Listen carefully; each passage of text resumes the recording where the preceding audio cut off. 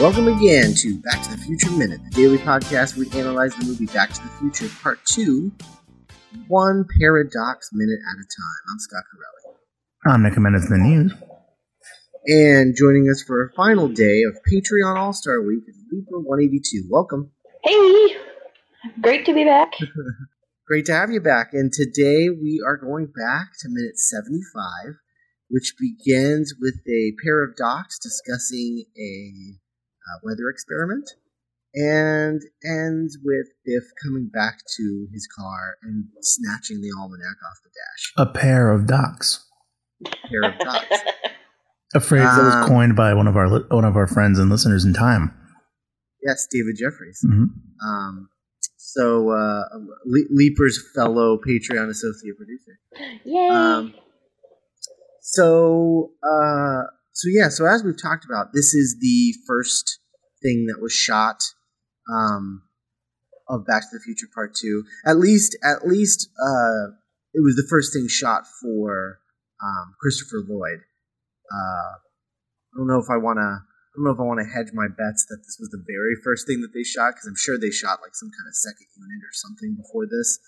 But this was definitely the first thing that Christopher Lloyd worked on, and he was a nervous wreck because he, hadn't played this character in like 4 years, and had to play two different kinds of himself in this one scene. And I will say the 1955 doc.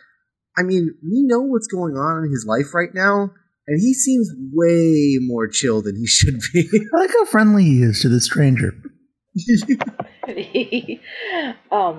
I thought it was interesting that maybe it's because he's in the zone and because he's working on an invention, but he already knows that the DeLorean will work.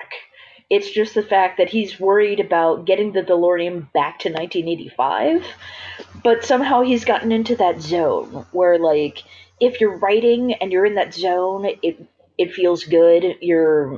Everything's coming together, and you're not so worried. I'm sure that if you were thought about it for more than 5 seconds, he would start panicking again.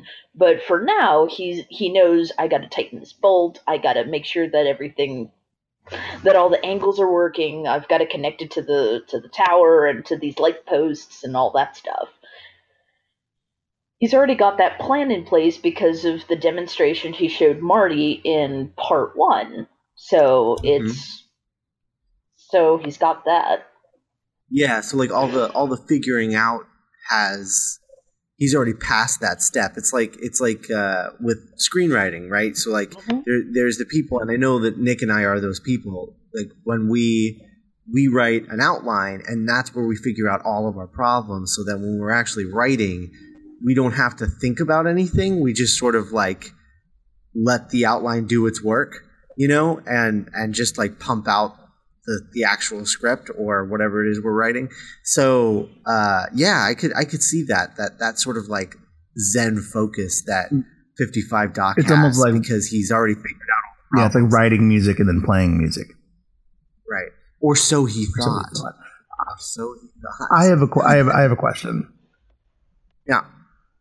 So, if either of you were presented with another version of yourself, but they were trying to not be spotted, do you think? And of course, it's easier to say this hypothetically, but do you think you'd be able to recognize yourself? I think we've had this conversation before, because I think we talked about this when Jennifer met herself, and that she immediately recognized herself. And I am very strictly in the camp of no way, no how. It wouldn't even cross my mind that they even look like me. Because even when people say oh, you look just like this person, my instinct is always, no, I don't. And so I just, because it's like you think that you know your face better than anyone else, but you're not used to seeing it in a outside of a reflection. Mm-hmm. Because in a reflection everything's flipped. So if you actually walked walked up to yourself, like I feel like everything would be flipped the other way, and so it wouldn't look right. I don't know. I just don't. I don't think. I think the only way that it would actually work for me, where I would be like, oh, that's me, is if I met myself like, from like a week ago or something like that. Like if it was like a really like tight space of time. But if we're talking like decades, no way. No way. It's kind of funny because in my family, we have the red suitcase of photos. This is essentially where everybody's baby pictures is.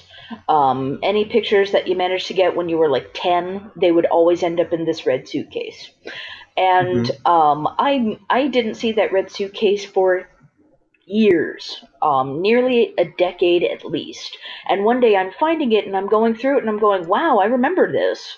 And I'm looking at myself and I'm going, oh, I look a little bit chubby. And then I started thinking of myself in terms of, wow, do I look like myself from back then?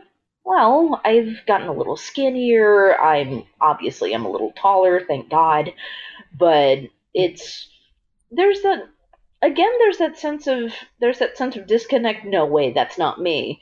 But there's also a sense of just like you mentioned, when, oh hey, you look like Bob down the street. No, I don't. And then you look at Bob, and with me, when I see Bob, I see like, oh, he's got a similar facial structure, but his eyes are all different, or his nose is longer. So I try to see where they got that idea, but I don't. But I still have that no way. Coming across my complete clone from a week ago, holy shit, that's me. But if they're trying not to be seen, there's a reason for that. If I am trying not to be seen, I will try to respect my own wishes. Yeah. Okay, you gotta do That's you, and I gotta do me. I will pretend that I did not see you. I will still side-eye you too many times. I mean, it could also, my instinct of that could also just be stemming from the fact that, like, ever since I got glasses, I have just been told that I look like every other white guy with dark hair and black rimmed glasses. So, like every single one, like, oh, you look just like Rivers Cuomo. Oh, you look just like Buddy Holly. Oh, you look just like, J.J. Abrams. Oh, you look just like this guy.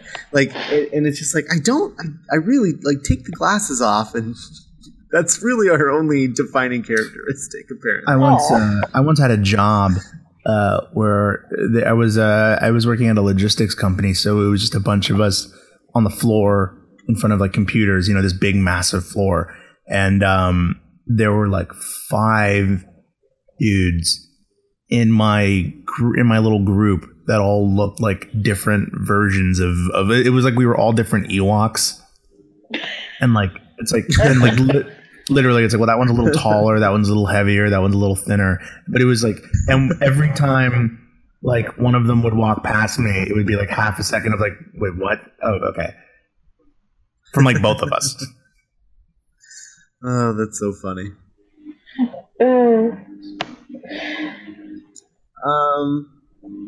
So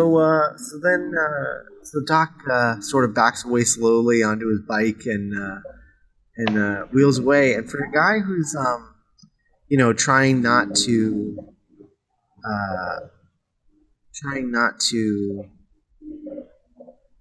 make a scene or like draw attention to himself, he still can't help but ring his little bell on his bike as he bikes away. Which I just think is amazing. It's 9:00 at night. It's a small town. What cars do you think are coming down the street? I know. Ching ching. Just like, dude.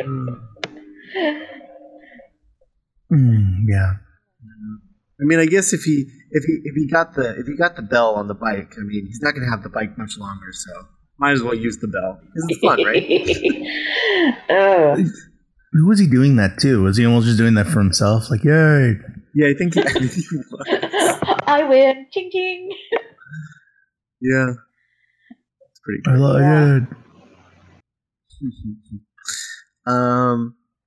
And then we go to Biff pulling into the Enchantment Under the Sea dance, and he's parking in a strict no parking zone because, of course, he is. He's entitled, and he's just. It's the 50s. He's got an extra bit of entitlement to his already entitled personality, and it's just like, yeah, have fun with that. Yeah, I want Strickland. I wish there was like an insult to injury moment for Biff, where he gets his car towed. Yeah, that would be the best. Strickland sees his car and he's like, yes. Yeah, I know. Yeah, you'd think he'd be leaping at the chance, but then,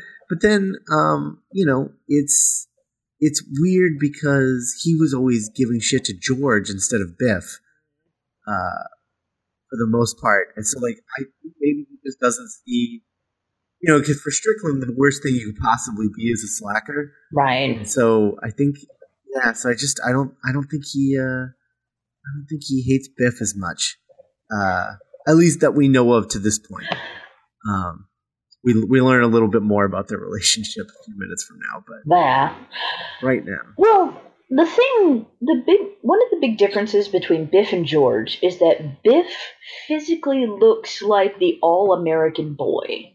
He does not look like an outcast. Yeah, I mean, he's a complete bully and he just does whatever the hell he wants. But George, when you put Biff and George side by side, George looks like a complete geek.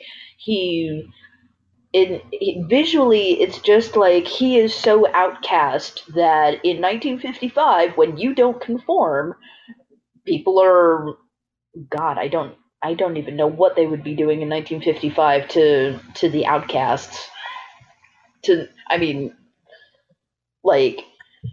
George, it's so easy to pick on him because he looks like such a nerd, and it's like, no, you're not conforming. Let's weed him out or force him to conform.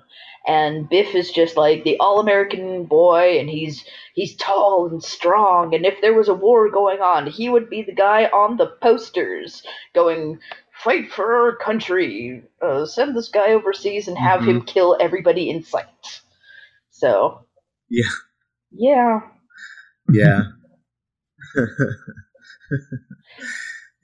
He does. I mean, he does have a little bit of like an evil Captain America vibe to him.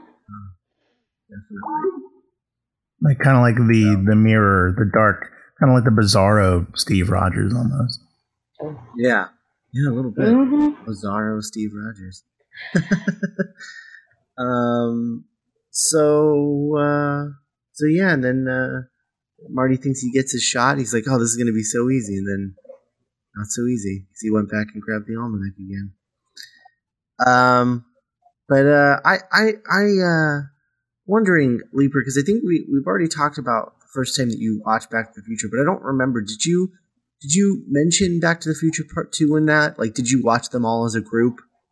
The very first, my very first memory was Part 3, but when I when I came back to it, as an adult within the past year, I watched all 3 of them back to back, and it was and then with Part 2, it kind of came across as like, oh wow, that I can see why this is the weaker of the 3.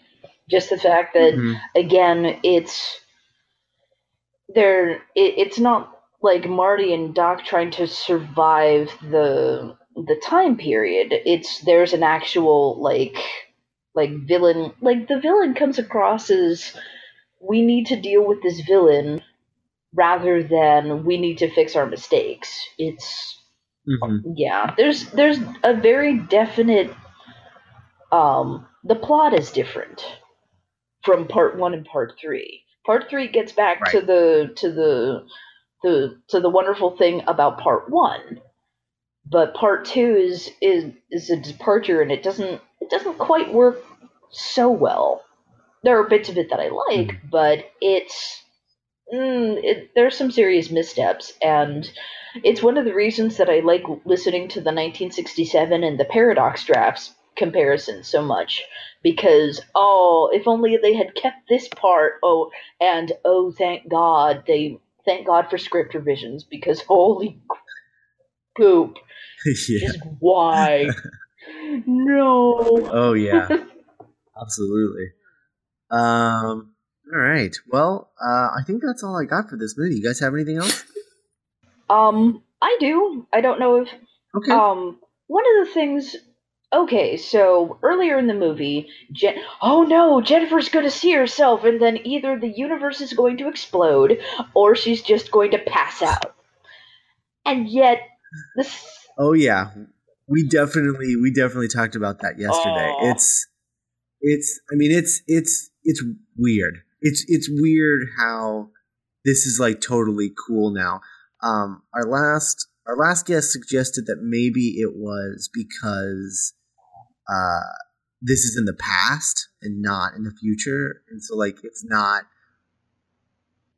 I like this has already happened, so like it's not screwing anything up. But like I just think it's gonna screw something up regardless.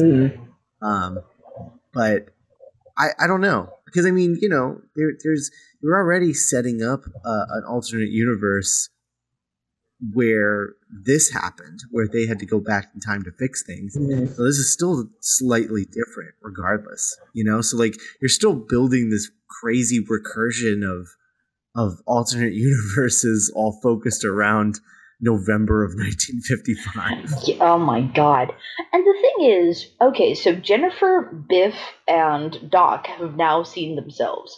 Jennifer is, in the context, she's panicking. She just wants to get out of that house. She is trying not to be seen because there would be all kinds of weird, uncomfortable questions. And then the cherry on top is, oh my god, I'm old, and then she passes out despite the fact that she should have known she was old.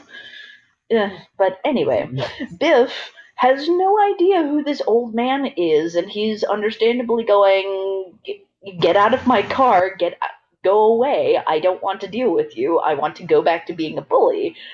But Doc, with all of the time travel that he's had to deal with Marty showing up on his doorstep with the big blue eyes saying, please help me get back to my time, you know, I have a feeling that he's starting to internalize that weird things can start to happen, and as a result, seeing himself okay, and his future self is trying not to talk to him okay.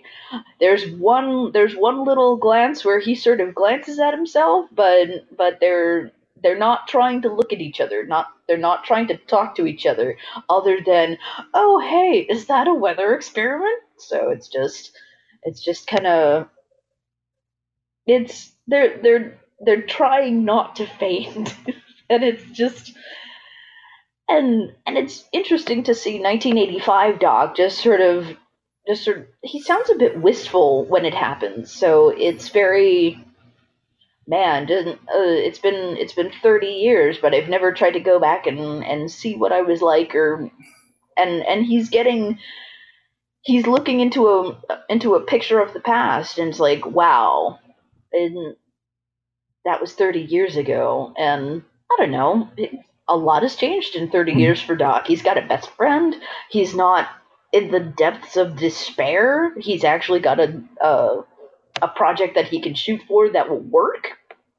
So it's kind of like a look at where I've been and look at me now, where Doc can apparently go to 2015 and not like automatically die or something. So right. Yeah. Oh, I rambled. There you go. Yeah, that's fine. Yeah, it's interesting though, because technically, I mean, when Doc was in 1955, this never happened. So when he does this and talks to this other Doc, he would have no memory of this having happened in the past, which means that 1955 Doc has to be a different Doc, which means that when Doc goes back to the future, there should be another Doc there. Oh God. I don't. Because it's not like, it doesn't work the way that, like, you know, Butterfly Effect worked, where, you change the past and suddenly you have all of those memories. Like your brain like autocorrects all your memories. Right. That doesn't happen. You keep creating alternate universes. So I don't know. It's troubling. Personally, I wonder if this is the bubble effect. Like, listening to the podcast and thinking about the different timelines, I keep thinking there's got to be a bubble effect. It's basically the time traveler in question is protected from the effects until either they deliberately, like, they hit Control S and save the changes, or they go back and try to change the thing that they initially changed.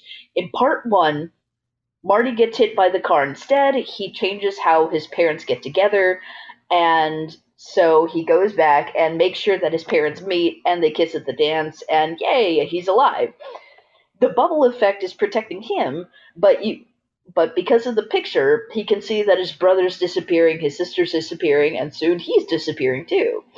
And then in part 2, it's like the bubble effect is Biff going back to 1955. He gives the almanac to himself, and then he's hitting Control S when he travels back to 2015. 2015 has not corrected to the new timeline when he gets back, but as soon as he gets back and he's not going to use the DeLorean anymore, that's when he's hit Control S, and that's when he's fading out of existence, because I'm not going to go back and get the almanac back for myself, so now I'm going to be shot in the 90s by Lorraine because she can't take it anymore. So that's my personal bubble effect. Doc talking to himself.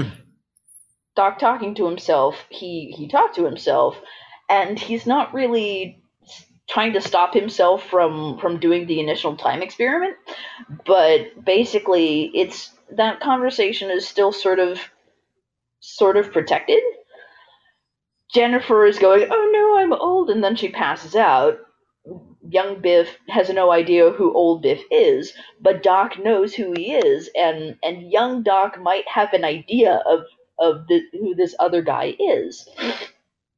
So they're being very careful. And then, like, as soon as Doc leaves 1955, I mean, either the bubble effect will disappear, he'll hit Control S, and then he'll remember that conversation from both sides, or maybe a temporal distortion will mess up his memory and he only remembers it from the future self, not the younger self. So it's okay. My theory falls a little bit flat, but it's not. It's Back to the Future. Just wave your hand and it'll be okay. Just look at Doc and Marty. That's. I think that was the tagline on the poster. Just wave your hands and it'll be okay. Look at Doc and Marty being adorable and flailing around and falling over things. Yay! So there you go. All right. Well, thank you for joining us, Leaper. Yeah. And I'm glad you can make it for Patreon All-Star Week, and that wraps up our Patreon All-Star Week. Great week of guests. Was really, really happy with how it turned out. And yeah, that's that. So I guess we'll be back next week with minutes 76 through 80. Wow, already. Mm-hmm. Wow. And we will, in the meantime, you can go to our website, duelinggenre.com. You can check out our other podcasts like The Doctor's Companion, our Doctor Who podcast that we do with Cassandra Fredrickson, and Geek by Night, our original audio drama, as well as you can leave comments and things like that. There's really great comments. One of the things that we're doing on the Back to the Future Minute No Roads edition is awarding a comment of the week. And if you want to be a part of that, you're going to want to leave some comments on the site. And if you want to listen to new episodes of No Roads Edition, you're going to want to go to duelinggenre.com/support and become a patron member there. And at the $5 level higher, you get all of the bonus content. And at the $10 level higher, you will be put into a pot and drawn out for our next Patreon All-Star Week for part 3 next year. So go check that stuff out. And you can email the show, contact at backtothefutureminute.com. We're on Twitter, Tumblr. You can like us on Facebook. We have a new Facebook group, like a fan listener group. So you can go there and talk about the show and talk about Back to the Future, post memes, whatever you want to do. That's the Back to the Future Minute Listener Preservation Society. So you just search for that on Facebook and we'll add you in. And I think that's about it. So thanks again, Leaper, for joining us. And we'll be back next week. Bye. Bye.